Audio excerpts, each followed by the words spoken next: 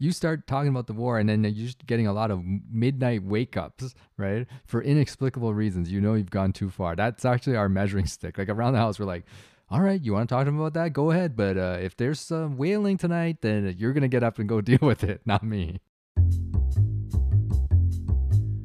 Welcome to the Medical Dads Podcast, a parenting podcast by two dads who happen to be medical doctors. I'm one of your co-hosts, Dr. Stuart Harmon, a pediatric emergency room physician and father of four from Ottawa, Ontario. I want to be in the podcast. Daddy, do you know what you're doing? Can I play a game on your computer? Daddy, where's Mommy? And I'm your other co-host, Dr. David Shu, a family doctor from Toronto, Ontario. Welcome aboard. Daddy! Daddy, where are you? All right, Dr. Harmon, we're back for another episode of Medical Dads. A very somber episode of Medical Dads, which I will not start off by singing War, What Is It Good For? That seems like the low-hanging fruit here. Is that a song? I didn't even know that was a real song. I've seen that quote bandied about in various places, but I did not actually know where it came from. Oh, it's from a song, I think from the 60s Vietnam area. War, ha! But what is it good for? Absolutely okay, yeah, nothing. You're right. Yeah, well, You just said you weren't going to sing it, and now we just ate the low-hanging fruit. you tricked me. You tricked me into it, Shu. It is quite tasty. The low-hanging fruit can be tasty at times. So, I mean, in case people haven't figured it out, we're going to talk a little bit about all the current events that have been going on lately, specifically the war in the Ukraine, and how to deal with it as parents, parents of young children, and how to even deal with it ourselves as adults, Westerners, watching this thing unfold. And it leads to a larger discussion of war in general and how we relate these things to our kids. Yeah. So, a little story, like today is March the 4th. The war's been going on for a little bit over a week, and we're sitting here in the West and, fairly insulated from this thing in a direct way, right? For most of us, this is one of these wars where the West hasn't gotten too directly involved. We're sending a lot of arms and money, to fund more fighting for people, but we're not actually sending our own troops, right? And so it's one of these wars that we're watching on TV, but we're really like spectators. And I can't help but think about the disconnect between what we're going through on a day-to-day basis and what the actual world is, riveted by on a day-to-day basis right now. Yeah. Like my son, he's in SK. He has to do a presentation today. It's like his first presentation. Like it's his turn to do the all about me presentation, right, for his class. So he drew this little sheet. It's got like, my favorite food is this. I like to do these things. Yeah. I've read this book. And then he drew a little picture of himself. So then, we're supposed to practice with him doing this presentation. And his mom is like telling him, don't just read the sheet. You need to elaborate. So if it says like my favorite character is Mickey Mouse, then you can throw in an added comment about, I like Mickey Mouse because I'm a big fan of Mickey Mouse Clubhouse or something, right? So, she was working with him on it, and she kept telling him about elaborating, right? So he comes downstairs this morning. He's a little nervous. He's got this presentation looming over his head. And he comes up to me. He's like, Daddy, why do I have to elaborate? I'm like, elaboration is very important, okay? Haven't you listened to the podcast? Like, we're always elaborating on stuff. He's like, but none of the other kids elaborated, right? I'm like, yeah, it's true. It's SK. I'm sure all the other kids are not elaborating. And even him, like when we asked him to demo the presentation, it quickly veers into him staring at the words and reading it faster and faster and faster. He's like the Usain Bolt of reading text, right? Right? While fidgeting. So he's reading the text while fidgeting with something in his pocket or on the side of the board. None of this is in the rubric, right? There's no points for reading it fast or how well you can simultaneously fidget. That doesn't give you a level 3+ on this. I think in SK, the rubric is you just got to stand up and do something, right? Just show up, put in some time, right? Not unlike medical school, just show up and put in some time. But, I want him to be able to host a podcast someday and stuff, right? So like having some public speaking skills would be good. So we're telling him about this, and I'm having this conversation with him about elaboration, why it's important. And it just dawns on me how this whole thing is absurd. There are people in the world dying. And, I'm watching on TV where, children are hiding in bunkers and there's the threat of missiles at any moment. And then like last night, now now a nuclear power plant is on fire, Yeah. right? Meanwhile, we're talking about the importance of elaboration, right? And why that could be important to your future. Like it's just this wacky disconnect that we're dealing with as parents. And I don't know. It seems like when you compare what's going on in the world to what we stress about on a regular basis as Westerners, Yeah. none of this makes any sense. The whole thing is just completely lunacy. I've felt the exact same way over the past week. Many instances of just we're complaining. Oh, we wanted to get Thai food. We had it planned. We're gonna get Thai food this Friday, but the food truck that we usually like to order from, they're still closed. They haven't opened up yet after the winter. This is a tragedy. It's like, well, maybe we shouldn't use the word tragedy so flippantly here. Just a lot of these feelings of, yeah, this is annoying today, but somewhere out there are people who have just had to flee from their home, have no idea where they're going, just with their stuff in a suitcase. Right. And not to say that we're completely disconnected from it, right? Because in the background of this whole conflict, there is the risk that at some point, some interested party may hit the red button and just blow the human race into oblivion, right? That threat is looming over us once again. This is not a thing that I thought about much the last 20, 30 years, but it is a thing that I thought about a lot as I was growing up, because I was like, we've touched on this before, but we grew up toward the tail end of the nuclear age, of the Cold War, Yes. right? You turn on the news at night, and they would do a count. They'd be like, Soviets have how many warheads, nuclear warheads? The Americans have how many nuclear warheads? And you know how bad the nuclear warhead in World War II was? Well, each one is 10,000 times more powerful, right? And so I'm growing up with this thing hanging over me, right? Thinking we're never going to live past age 15 or 20, right? And then eventually that thing went away. That fear went away. And all of a sudden it's kind of back in a way that's actually much more close to happening than at any point in our childhood, it would seem. The movie Superman 4, The Quest for Peace, has never been so relevant as it is right now. I don't know. Rocky 4, man, is the most relevant movie of the day, I think. I know. I mean, Superman actually went on a mission to personally round up all the nuclear missiles on Earth and throw them into the sun. Well, as Rocky said, if they can change and I can change, we all can change. If only the world was so easy. I mean, we're in a very weird space right now with how we feel as a nation we should be intervening for something like this. Because on the one hand, we're all cognizant of how terrible war is and how horrendous war would be and how horrific it would be. On some level, we feel like Putin may not get it, but we don't want to escalate this into a bigger world war.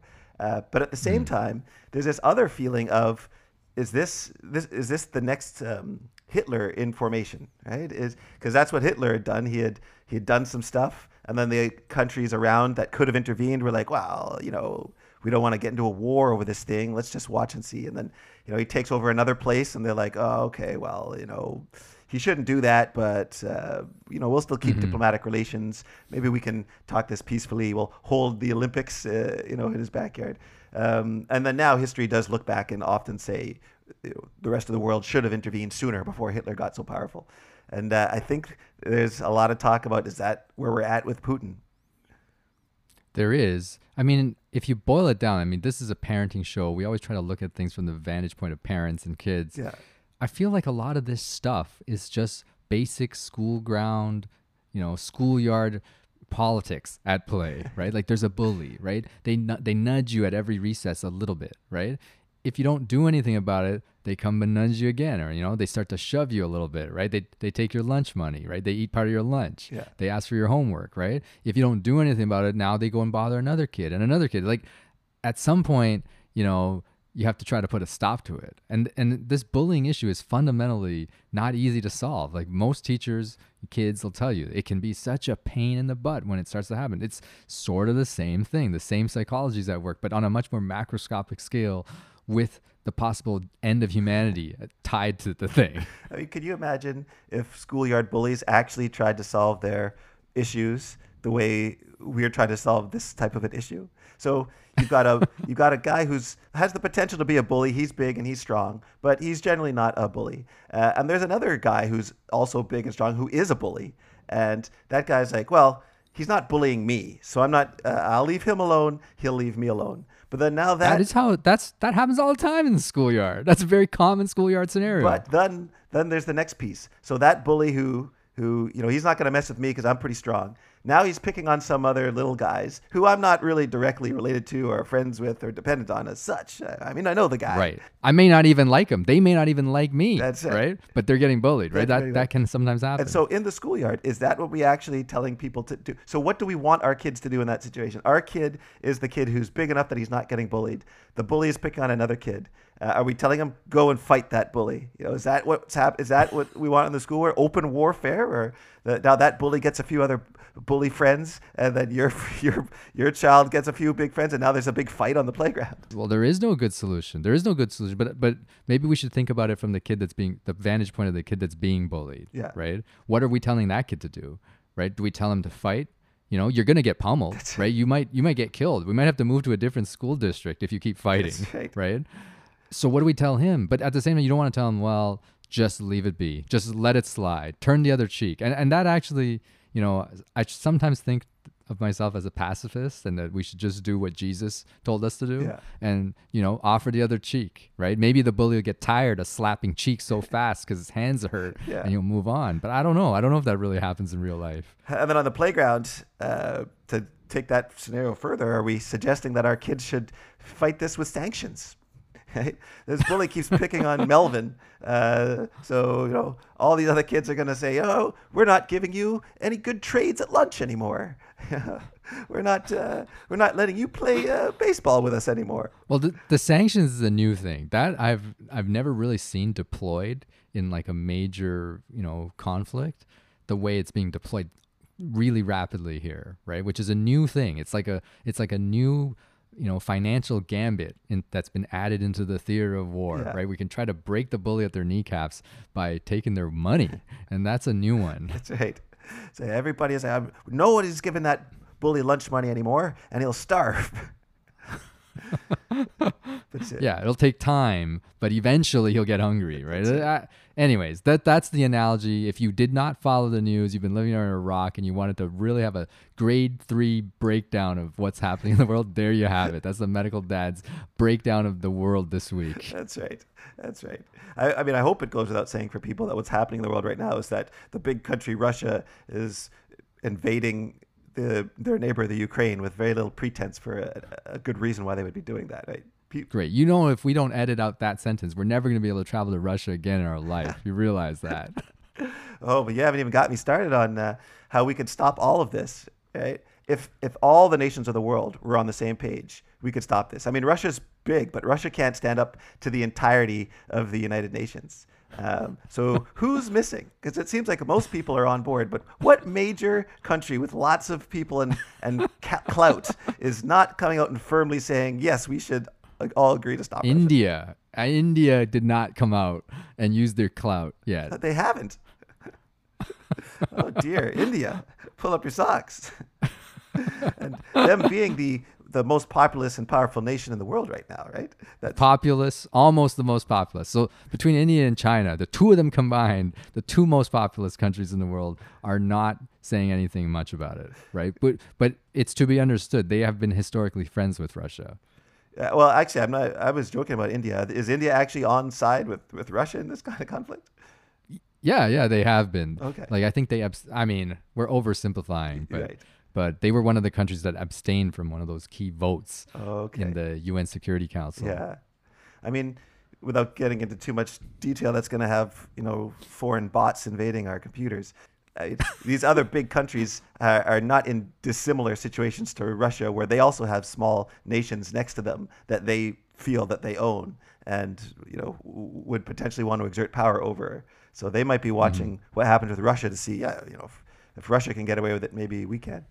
But truly, if on the playground, every student but the bully agreed that bullying was wrong and wanted to step in, then the bully would fold really fast. If we talk about this a little bit more, like we are specifically talking about male gender playground dynamics, which is ultimately what is playing out in Russia and Ukraine right now, Yes. right? It's a bunch of dudes trying to solve problems the only way dudes know how. Right. And if you don't know what I'm talking about, just turn on a hockey game and you'll see. Right? Right. It's he who punches first wins. Right. He who gets a bloody nose first loses. That's basic guy, state of mind That's in the right. world, right? And it does make you wonder, what would the world be a lot better place if our moms were in charge of everything, right? That to me seems like that would fundamentally solve most of the problems. Like anything from this crisis to Bill Cosby could be solved if women ran the world. I mean, I think if my mom in particular was running things, yeah, this conflict would be over pretty fast. Right. But if we're extending this to saying that, yeah, what about the analogy of stereotypically female bullying? That would probably be more comparable, not to military warfare, but to economic war. It's like, yeah, we don't need to. We're not going to become the next superpower by sending in jets and blowing up your country. We're just going to not trade with you, and we'll trade with all the other nations that we like. And when they see that we're not trading with you, they won't trade with you either. And then you'll have no economic power, and you'll fade away. And it would be a lot less harrowing of an experience for everyone. We wouldn't be talking about the nuclear bomb being deployed. We would just be talking about a lot of countries not speaking to one another, right? I could take that trade. I'll take that any day of the If we're week. comparing the different types of bullying, it's certainly there'd be less physical pain, but potentially an equal amount of suffering. Spoken like a true married man. More just thinking of acknowledging that girl bullying is a serious issue. It's very serious. It's in many ways a lot worse. We were just talking about how there's no good solution for male bullying, right? Yeah. Or guys on the playground. The female version of it is a lot more insidious historically, right? You don't even see that it's happening, and eventually, the consequences can be just as severe, right? Well, when you hear about stories of girls who've killed themselves, and you realize the bullying that they were involved in, it's rarely that they were getting physically picked on by bigger boys, but yeah, often it's this sort of emotional bullying that brought them to their end of their rope. So, So all bullying is bad. This is Medical Dad's official stance. But nonetheless, perhaps women running the nations would lead to less physical destruction. I would say so. So when it comes to war, like if we take a step back, I think you and I have touched on this in the past, but we both come from families that, neither of us are soldiers now, right? And our children, hopefully, we don't foresee them going into the military. But it wasn't too long ago in our families, you go back a couple generations where, our ancestors were all soldiers, right? This is a common field of work, and so I think you've mentioned that your grandfather was in the Navy. That's right. Both of my grandfathers were soldiers in Asia, right? Yeah. In the 40s and 50s kind of thing. Yeah. So as weird as it is to say, I come from a family of a military background, right? You're ready to fight. You've got it in your genes. It's bizarre. So it always makes me wonder, like when we think about our own children and, what we want for them growing up, what is our take on war and becoming a soldier and dedicating your life to potentially fight for your country? Is that something that we still hold patriotically to, or is in 2021 as a parent, in the West, where we really are like, thank goodness someone else is taking that responsibility for us? Yeah. Well, certainly this wonderful world we have, country we have, all that kind of stuff, if we're not ultimately willing to defend it, then we may not have it for all those future generations. Right. So I think war is horrible, and I really try to impress upon my kids how it is the absolute last resort.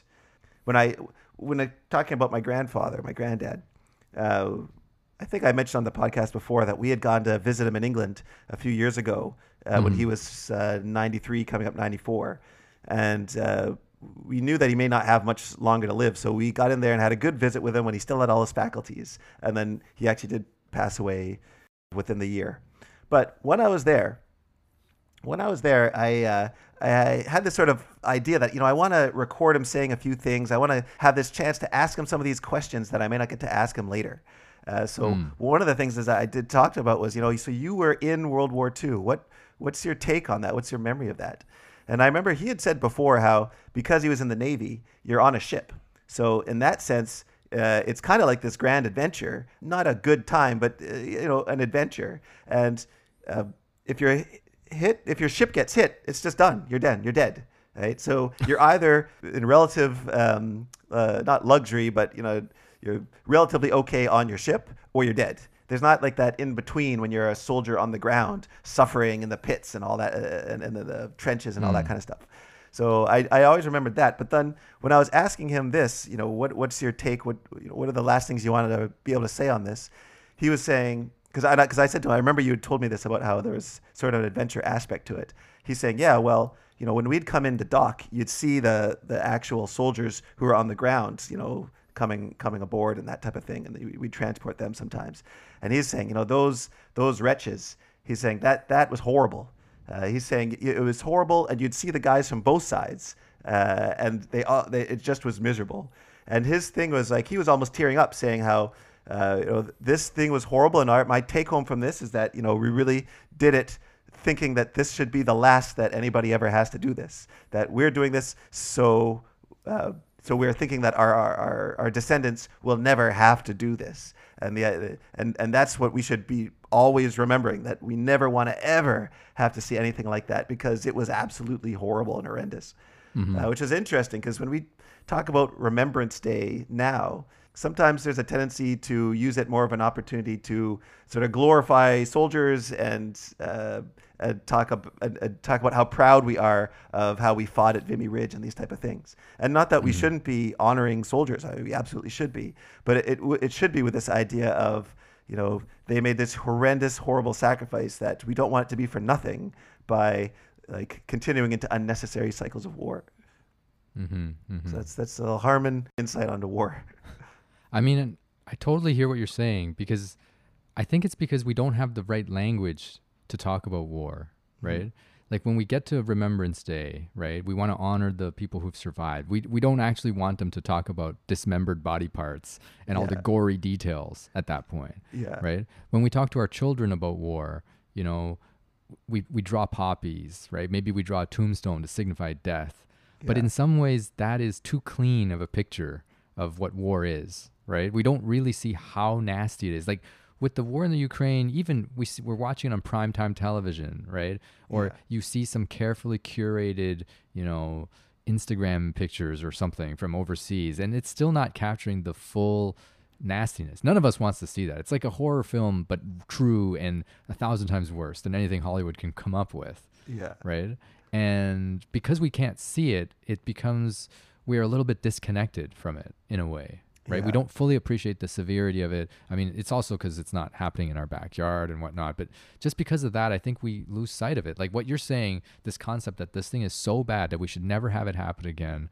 I feel like as a society, people forget, right? And we get caught up in certain things and we feel like it's justifiable or it needs to be justified. It's a difficult question. Absolutely. And for us not living in Europe, we don't have the same appreciation for that concept of total war. When people use war terminology, they make a distinction between war, which is actually fought within some semblance of international rules of engagement, and is military against military. And then there's total war, where now like essentially all bets are off, and every single member of the country is considered on some level a resource or a combatant. Right? So that idea of right now, Russia is ostensibly trying to say that they're hitting military targets, right? But when we get to the point where like, no, we're blowing up people's apartment buildings, you're just trying to kill anybody who's opposing you, where Ukraine is saying to their citizens, like each one of you be prepared to fight. Every male but like 16 and above, you stay put because you're going to be fighting. That type of total war, that is truly a type of horror that you don't appreciate when it's more of we just had a cool TV commercial for joining the U.S. Navy, and the commercial makes it look like you're this like superhero, and those guys are out there fighting for us while I'm at home playing Xbox. Right, and complaining about paying taxes or something, right? Yeah. I mean, this war, I think one of the most riveting stories, especially from the early days of the war, is this idea that they were conscripting any person, right? Anyone who wants to participate in the war effort, you can line up at the local street corner, and they're going to hand you, an automatic weapon or a rifle or something, right? Yeah. I'm watching this happening, and it wasn't just men, but mostly men, but people our age, and I'm thinking, of course, how can I think about anything other than, wow, if this was happening here, I would be, called in to fight, right? I have to drop my kids off as they flee and my family. And then I'm you and me, right? The medical dad's battalion is going to go fight. I don't know anything about fighting, right? Like people, like I can only imagine if you hand a bunch of untrained people these weapons, like what are they actually looking for these people to do, right? Like this is such a frightening prospect. Yeah, absolutely. We're not one of these countries where everybody does 2 years of military service, mandatory, before they're allowed to go out and do whatever else they're going to do in life. We are not brought up with that idea that we're all potentially going to have to be soldiers one day. Mm-hmm. And I mean, that's what I want for my children and my grandchildren, is for them to never have to live a life with that kind of thought in mind, never have to live a life where they're going to have to fight in that way. But it does make us very disconnected, or not have a very wholesome view of what it's like for these people in those countries. That's for sure. Yeah, absolutely. It becomes impossible to relate to for us, right? Mm-hmm. I don't know how to process it. Part of me is like, if this actually happened, would I just put my head down, walk into the line and get my gun, do what I'm told? Or, am I trying to get out of it? Am I trying to sneak out of the country? Like, is that wrong to do? Should I do everything the country asked me to do? There's a part of me that feels like war is absurd, right? I think that's one of the things my dad tried to impart on me, because he had done military training. He grew up under, the Cold War in Taiwan, and the China versus Taiwan thing was brewing for decades. So at some point, his lesson to me was, this is just politics, right? Yeah. It's not worth losing your life over, right? Yeah. But the countries, especially growing up in those days in Taiwan, the country's always trying to impress upon you on how important it is for us to be a nation, and we got to stand up to the enemy, right? No matter what it takes. So if we call on you, you got to be proud to serve, and you'll be treated as a hero. Yeah. When in hindsight, you're never really treated as a hero. You're just forgotten. You're just a pawn of the man, right? Yeah. And that's sort of what's happening here, right? Regular people are getting sucked into this political thing that at some level, most of us are just regular people, and we're getting manipulated by this thing. It's very frustrating, right, to watch and to feel so powerless. But thinking about it for myself, I'm like, I don't know what I would do. Like, I feel like it would be wrong to fight, but at the same time doing nothing. And I told my wife, I could just try to play dead, just lie there, not move, like the classic play dead and maybe no one will see me trick. Yeah. But I don't know if that would work.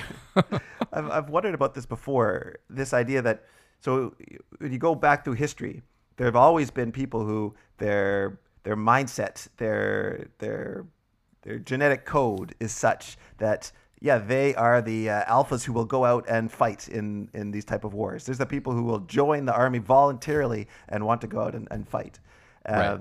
And with these wars, especially if the things of wars have become like bigger, and the casualty count becomes higher because of modern warfare being that much more catastrophic to people, you would think that if there is any genetic component to what decides if you're going to be one of these type of fighters, right, that those people would be slowly, that's not to your evolutionary advantage, I suppose, to be one of those people. So the people who are left in the world at any given time are those who survived wars one way or another. Right? Well, that makes sense. That makes sense to your genetic thing, because the people who are the most alpha and the most violent ultimately are the ones that win the war, and they survive and pass this on. It's the ones who lose, who don't really want to be there. They're the ones who get weeded out. So this just keeps perpetuating. But truly in wars, it's not the person who's the most, at least in modern warfare, it's not the person who's the most aggressive on the battlefield who truly is the survivor at the end, right? It's usually the person in the office, right? The general at the back, the politician. They're the ones who, whether you're on the winning side or the losing side, you have a chance of surviving. So they're the real winner. If you're a soldier and you're a good soldier, you still have a good chance of dying. But if you're a leader, who directs the soldiers, and your side wins, then you definitely are the one who reaps the most benefit. Absolutely. And as we know, in most wars, there's a hierarchy of our society, right? Like in Vietnam, it was the poorest people in society, for the most part, who are the ones on the front line, right? They're the ones getting drafted, and they can't make an excuse to get out of it. It's like the children of the wealthy families, they can get themselves placed in a cushier job. They don't have to go, right? It's always like that. And the people, the elites who rule these countries, obviously they still have their own interests, right? They're not the ones going out there. It makes me always respect, like in the olden days, when the leaders were the ones who'd get on the horse and lead the charge in the battle. That's the way it was supposed to be. Yeah, that is not the way it is anymore. And so I guess my point was, from an evolutionary point of view, is it actually now that if you just looked at the population that's on Earth now, are there just fewer people who would be the type to want to go out and fight than there was 300 years ago or 500 years ago? Can't say. There's no study about that. I can say that if we were talking about what our genetic predisposition would be, I would be, in the old Muppets show, the two crabby guys sitting in the top balcony watching and making comments. That's my role, right? Genetically in war. Like I have a lot of comments, but I don't think I could do anything actually on the stage. Certainly, if invaders were coming into Canada, and this is a matter of, you've got to defend the village because there is no running away or escaping to anywhere. It's it's fight or die. Then I would see myself fighting with that idea that what I'm fighting for is that the chance that my children and that my wife can survive. Okay, but let's put it this way though. If we were in Canada and was being invaded, and all you had to do is just put down your arms, right?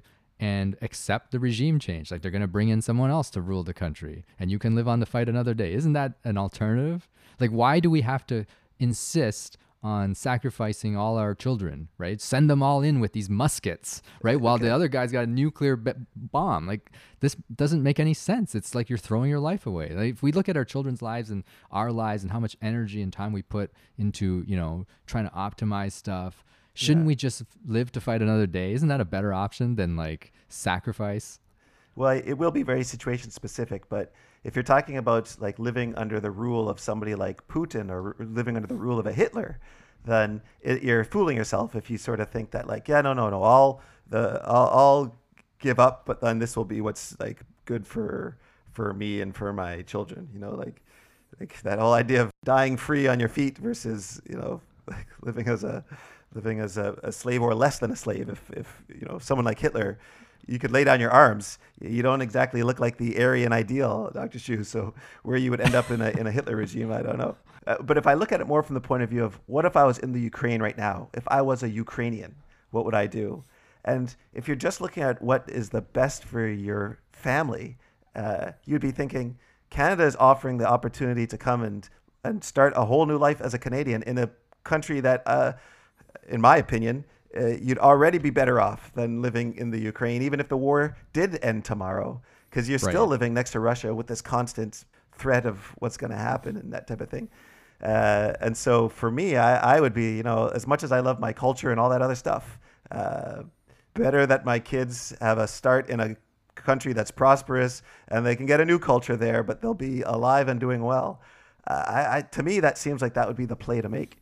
Well, you and I are all children of immigrant families, right? To some degree. So this idea of fluidly moving around the world makes sense to us, right? Like my parents did that. They weren't directly at, being, at the threat of war at the time they left, but they had grown up in this warlike environment, right? With all this, with the menace of war hanging over their heads for their entire childhood. And they were like, they wanted to move to North America, land of opportunity, land of starting over. I think for a lot of people would look at if you had the potential to flee to another place with relative safety, that would seem to be the obvious play, right? Yeah. But short of that, I feel like maybe just not fighting back, see what happens, play out the longer hand. That's another option rather than going in guns blazing, right? And this thing's over in the next week. I don't know about that option so much. I mean, I don't like war, right? And I don't think most of us do like it. And I feel like the idea of throwing our lives away for the sake of these political aims sometimes is just not worth it. Yeah, I think I'm starting to really see your point of view here. It's not that we're saying that our approach to being bullied is to just lay down and take it because maybe the bully will be merciful to us. But that bigger idea that, with the propaganda and stuff, you'd say, think, yeah, no, I'm with a war, I'm fighting because this is the right, this is what needs to be done. But because so many wars are truly just political, really, at the end of the day, my sort of tying on what you're saying, my thought about war really is one of those things where in Canada, we do have people who are very brave and who agree to be soldiers. And those people deserve insane amount of respect from us. But it's our job as a society to make sure that those people who are willing to make that sacrifice, that we're making sure that they only make that sacrifice when necessary. Because a good soldier will go wherever we tell them to go and do what we tell them to do. You can't have an army with people who are going to say, I think this is a little political, I'm not going to fight. Which is the problem in 2022 now, right? Because we've had this track record of a few decades of these wars of dubious necessity, right? And everyone can read the newspapers and see, we read all the people talking about Afghanistan, about Iraq, right? About the weapons of mass destruction that were never found, right? So there's this growing cynicism, like how much of this is really necessary? Right. And of course, if someone is, stepping on your backyard, or, doing stuff in your house, you got to do something about it. Yeah. But how much of that is really true? And is it worth dying for that principle? Right. That I think is part of the question. Absolutely. Yeah. That's my point as well, that the politicians who are supposed to be representatives of us, it's incumbent on us to make sure that truly, if we are going to war, whether it's total war or even sending our soldiers, we have to truly make sure that we believe that is that we are truly at that last resort, that is actually justified. And it maybe is not historically been as justified as people have thought who were involved in these conflicts. Let's talk a little bit about parenting. What have you talked about the war with your kids? And if so, how did that go? Yeah, a little bit. Talked about it a little bit to say that right now there's these two countries, Russia and Ukraine.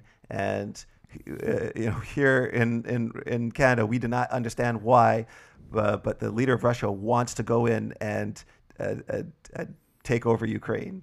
And to do that, he's sending in troops and, people are going to fight. Some people are going to get killed. And a lot of people in the country have to leave. And so the other countries around them and Canada as well are offering to help and provide a place where people can come to. So they know that much and they hear about it a little bit in the radio when we're driving. And so I think there is a few things that we can talk about how we approach this with our kids. Well, it's not super straightforward. I think every kid is different, right? They're all at different ages and at different levels of understanding. But because this news is, as adults now, we're walking around with our cell phones or our computers on and, oh, look, it's a New York Times front cover. There's a missile that has hit a building and I'm looking at a picture of rubble. And then my 5-year-old walks up to me and is like, hey, what's that? What's that? That looks interesting, right? Like, how do you explain this to them, right? I mean, it's very, very difficult. And how do you explain this to them in a way that they can understand the important part of it to a level that they're capable of understanding without completely freaking them out? Yeah. Well, to borrow some of the points from the UNICEF website, because we were talking earlier about how there's different articles on how to do this, and UNICEF actually has a sort of 8 things or 8 tips for talking to your kids about war and conflict. And that was one of them. The first point was to first find out what they know and how they feel, because they're getting exposed to all these things, including, I could say from my own kids' experience, they talk to other kids in the playground some of these kids, their parents are taking a very different approach to what they tell the kids. Some of these kids, their parents have vested interests or connections to one or the other country involved. And so they hear all kinds of, strange things or weird interpretations of what's going on. So that is just like COVID. That's right, just like COVID, which, there's a bit of a sidetrack, but tying in COVID to what's going on right now, right? There's a quote that Hitler had said, where Hitler had said, "I do not see why man should not be as cruel as nature."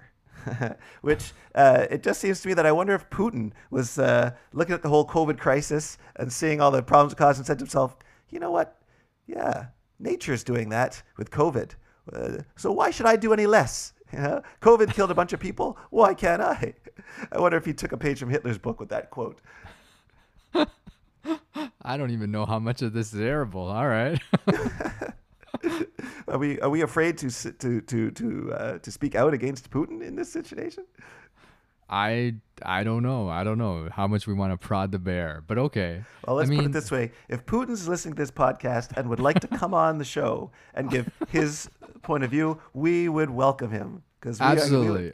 This is a virtual podcast. As long as we're not in the same room with him, I'm happy to host him on Zoom. I'll give him my Zoom ID. Yeah. Oh, I'm pretty sure he already has it. At any rate, yeah, that idea of finding out what the children have heard and what they know is similar to COVID, right? Give them a chance to explore take a chance to explore what they've already heard and what they're already thinking and maybe even what they're already worrying about. Mm-hmm. I do think we shouldn't sugarcoat things for our kids too much, right? I feel like children understand more than we give them credit for most of the time. Yeah. And when you look at on TV and you see, there are actually children near the front lines of this battle, and they're going to get through it. They might be worse for wear, right? But children are tougher than we sometimes give them credit for. And I feel like sometimes as parents, we overly protect them and don't tell them about anything that's going on, right? Yeah. That can be even worse, right? That's how a lot of this, the misinformation or the miseducation of children starts. Like, we mean well, we don't want them to feel scared, but sometimes understanding something and then being able to live with uncertainty is a very important thing. It's not unlike the whole idea of a child doesn't want to sleep in the dark, right? Because they're scared of the dark. So as a well-meaning parent, we just leave all the lights on, or we sleep them next to us, right? For 15 years, right? But in the end, the only person who's getting more anxious and not having their anxieties resolved is the child who you had intended to help, but you're actually harming in the long run. So I think it's a little bit of that. Like, we do need to tell them about the real world. The real world is a very complicated place. Yeah. There are crazy things happening, whether it's the environment, whether it's war, whether it's, disease, and that stuff's all lurking all over us. So as much as there are good parts to life, there are these harder parts to life, but we should actually try to sit down and explain it to them as best as we can. Yeah, I think that's pretty fair. It ties into one of the other points on the website, though, like when you're having these discussions, to keep it calm and age appropriate. So there's their tip number 2, because you don't have to sugarcoat it, but at the same time, I don't see the value for a 6-year-old to be going into all the details of how horrendous it is that there are some kids in the world who may go to sleep tonight and then the apartment could explode, and they could look over and see that only half of their parent is in the room next to them. It's like okay. Do you understand what that is like? Do you understand? So yeah, I think it's fair to say to them that there are that we're safe here. I would maybe. It's fair to say right now we're safe here, but there are other kids who are not so lucky, focusing on the compassion side of it is a good idea, right? Here's an interesting question. Yeah. Because you and I have small kids, and small kids generally defer to their parents, right? There's not a lot of arguing, right? They ask your opinion. They actually respect your opinion, right? Yeah. It's not as true when you get into the high school, university age kid, right? Now that kid has their own ideas, right? Their friends don't believe in COVID, so they don't believe in COVID. They're going to come home and tell you, I'm going out without a mask, right? Yeah. Now, how do you sit down and talk to them about this stuff? And especially during COVID, there was a lot of this. And I'm sure when politics comes up, this kind of stuff always happens, right? One parent is on one side, the children's on the other side. We can't talk about it at the dinner table. That's a real thing in the world too. Well, I think it's fine to let your kids speak and try to hear what they're saying and not emotionally react. Because it's not that hard when your kid starts saying this COVID it's not even real, and then you get an emotional reaction to that, and then you want to jump in and. If you're having these discussions with a teenager, sometimes half of what's happening is that they're trying to get these emotional reactions, or they're exploring these emotional reactions. So, no matter what they say, try to keep it calm. But then, you can give your point of view or give your explanation or your rationale. And just remember that when you're talking about something like war and this, the reason that we're trying to reach out to our children is largely because we want to protect them, right? Make sure that emotionally they're okay. So if they come out and they're saying all these crazy ideas and that type of thing, then in that stage, it doesn't sound like they need your emotional protection. It's not like they're having a lot of war anxiety that you need to protect them from. You need emotional protection at that point yourself. Which is one of the other tips on the UNICEF list of 8 tips, is to take care of yourself. Because right? You yourself, depending on how related you are to this war or whatever, you may be having some serious anxiety, and you got to take care of yourself. Absolutely. I won't go through each of the 8 tips, but there was one part within that first tip, within the finding out what they know, how they feel, they thought was worth mentioning, which is to find a appropriate place and opportunity to naturally talk about these things. And you said the dinner table, and I think the dinner table is a good place for these type of discussions. And that ties into what we said on previous podcasts about how like mealtime is a great time for families. So it's a good to try to keep a regular mealtime, and not bedtime. Bedtime is not the time to explore these things. Any parent with a kid between 5 and 12 knows that bedtime is often the time when they find opportunities to stretch out bedtime a lot longer.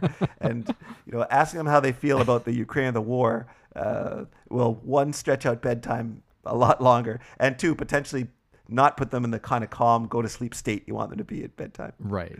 As a parent of young children, sleep is of paramount importance, right? Yeah. And I think you can use how well your child is sleeping as a barometer of how you're doing in terms of talking about the war, right? Like if you start talking about the war and then you're just getting a lot of midnight wake ups, right? For inexplicable reasons, you've gone too far. That's actually our measuring stick. Like around the house, we're like, all right, you want to talk to them about that? Go ahead. But if there's some wailing tonight, then you're going to get up and go deal with it, not me. Speaking of just the anxiety around war and what adults might be feeling, you touched a bit on how we grew up in that Cold War era, that common expression, well, Gorbachev's got his finger on the button. People used to say it a lot when I was in elementary school. Well, this whole situation with the Ukraine is a little different than World War II or some of the other things other wars we've seen in the past, because we're dealing with a major nation that has atomic weapons and is making some gestures or some reckless statements about how he'd be willing to use them if pressed. Mm-hmm. How much worry or anxiety does that give you personally? Quite a bit, man. Quite a bit. I don't try not to think about it too much, right? I feel like, but none of us knows what's going to happen next. So we all have to live with that uncertainty to some degree. But it is a scary place to be. The world is a lot scarier today than it was 2 weeks ago. I will say that. Yeah, it's very true. I mean, I really hope that this situation can settle down or be nipped in the bud before things get too crazy. But I'm reminded of an Albert Einstein quote. So I gave a Hitler quote before. I'll balance it with an Albert Einstein quote, who, remember, he was instrumental to the development of the nuclear bomb. Well, insofar as some of his scientific theories had assisted the development, but I don't think he was actively in the Manhattan Project himself. No, I don't think so either. But he I think felt some level of responsibility for such a weapon existing. Mm-hmm. And so he said, "I know not with what weapons World War III will be fought, but World War IV will be fought with sticks and stones," which I think is getting at the idea that, something like a nuclear bomb, like that might be what ends World War III. And then all that's going to be left after all that kind of carnage will just be a primitive bunch of cave people. All right, let's try to leave on a slightly more positive note than that. All right, because all right.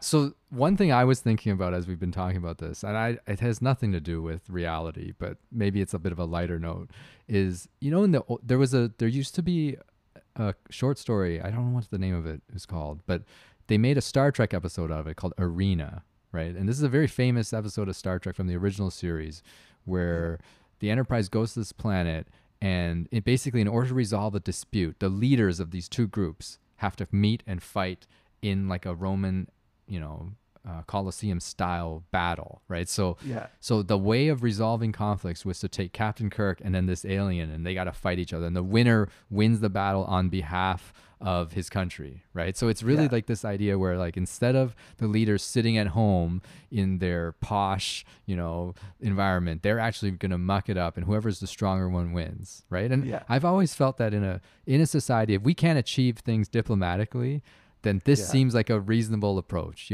because these are the people who actually have skin in the game. They're the only ones that care about what's going on to some degree. So they might as Yeah. well just like have it out, put up your dukes, have a fair fight, and let's see who wins. Like, and in that setting, first of all, we shouldn't be electing 80-year-olds to be the leaders of the Western world, right? But I feel like that would be a much cleaner alternative to this. But then as I thought about this more, right, it tied me into this episode of Medical Dads that I think is a really fitting ending for this episode. Yeah. It's one of the favorite things you ever told on the show was the story that your dad told you about how if there's a group of people coming to fight you, right, what are you supposed to do is that if you know you're going to lose, just pick out one guy and go at that one guy as hard as you can, right? And to some degree, that's basically what's happening in the world right now, right? The Ukraine knows they're in trouble, but they're just going to go out guns blazing, right? Do as much damage as they can to what they can, right? Yeah. And I guess there's some valor in that, man. Like at the end of the day, as much as I'm a pacifist, I don't like war. I think this whole thing, should not be happening. But if you're gonna go out opguns blazing, right? And that's the way to do it. I like that. Taking inspiration from Star Trek, Optimus Prime and Megatron did the same thing in the Transformers movie. And then even historically, if you could treat the Bible as a historical record, David and Goliath, wasn't that the idea that they chose a representative for each army? Absolutely. Yeah. Okay, so that won't work obviously with Russia because we know how those guys are with doping. But in another context, that would be an excellent way to end conflict. All right. Well, thanks for this. As fun a discussion as one can have about something as horrendous as war. Well, yeah. And you know what? We'll see where this goes, and maybe we'll chat about it again in a little while. All right. Have a good week, folks. Okay. Bye-bye.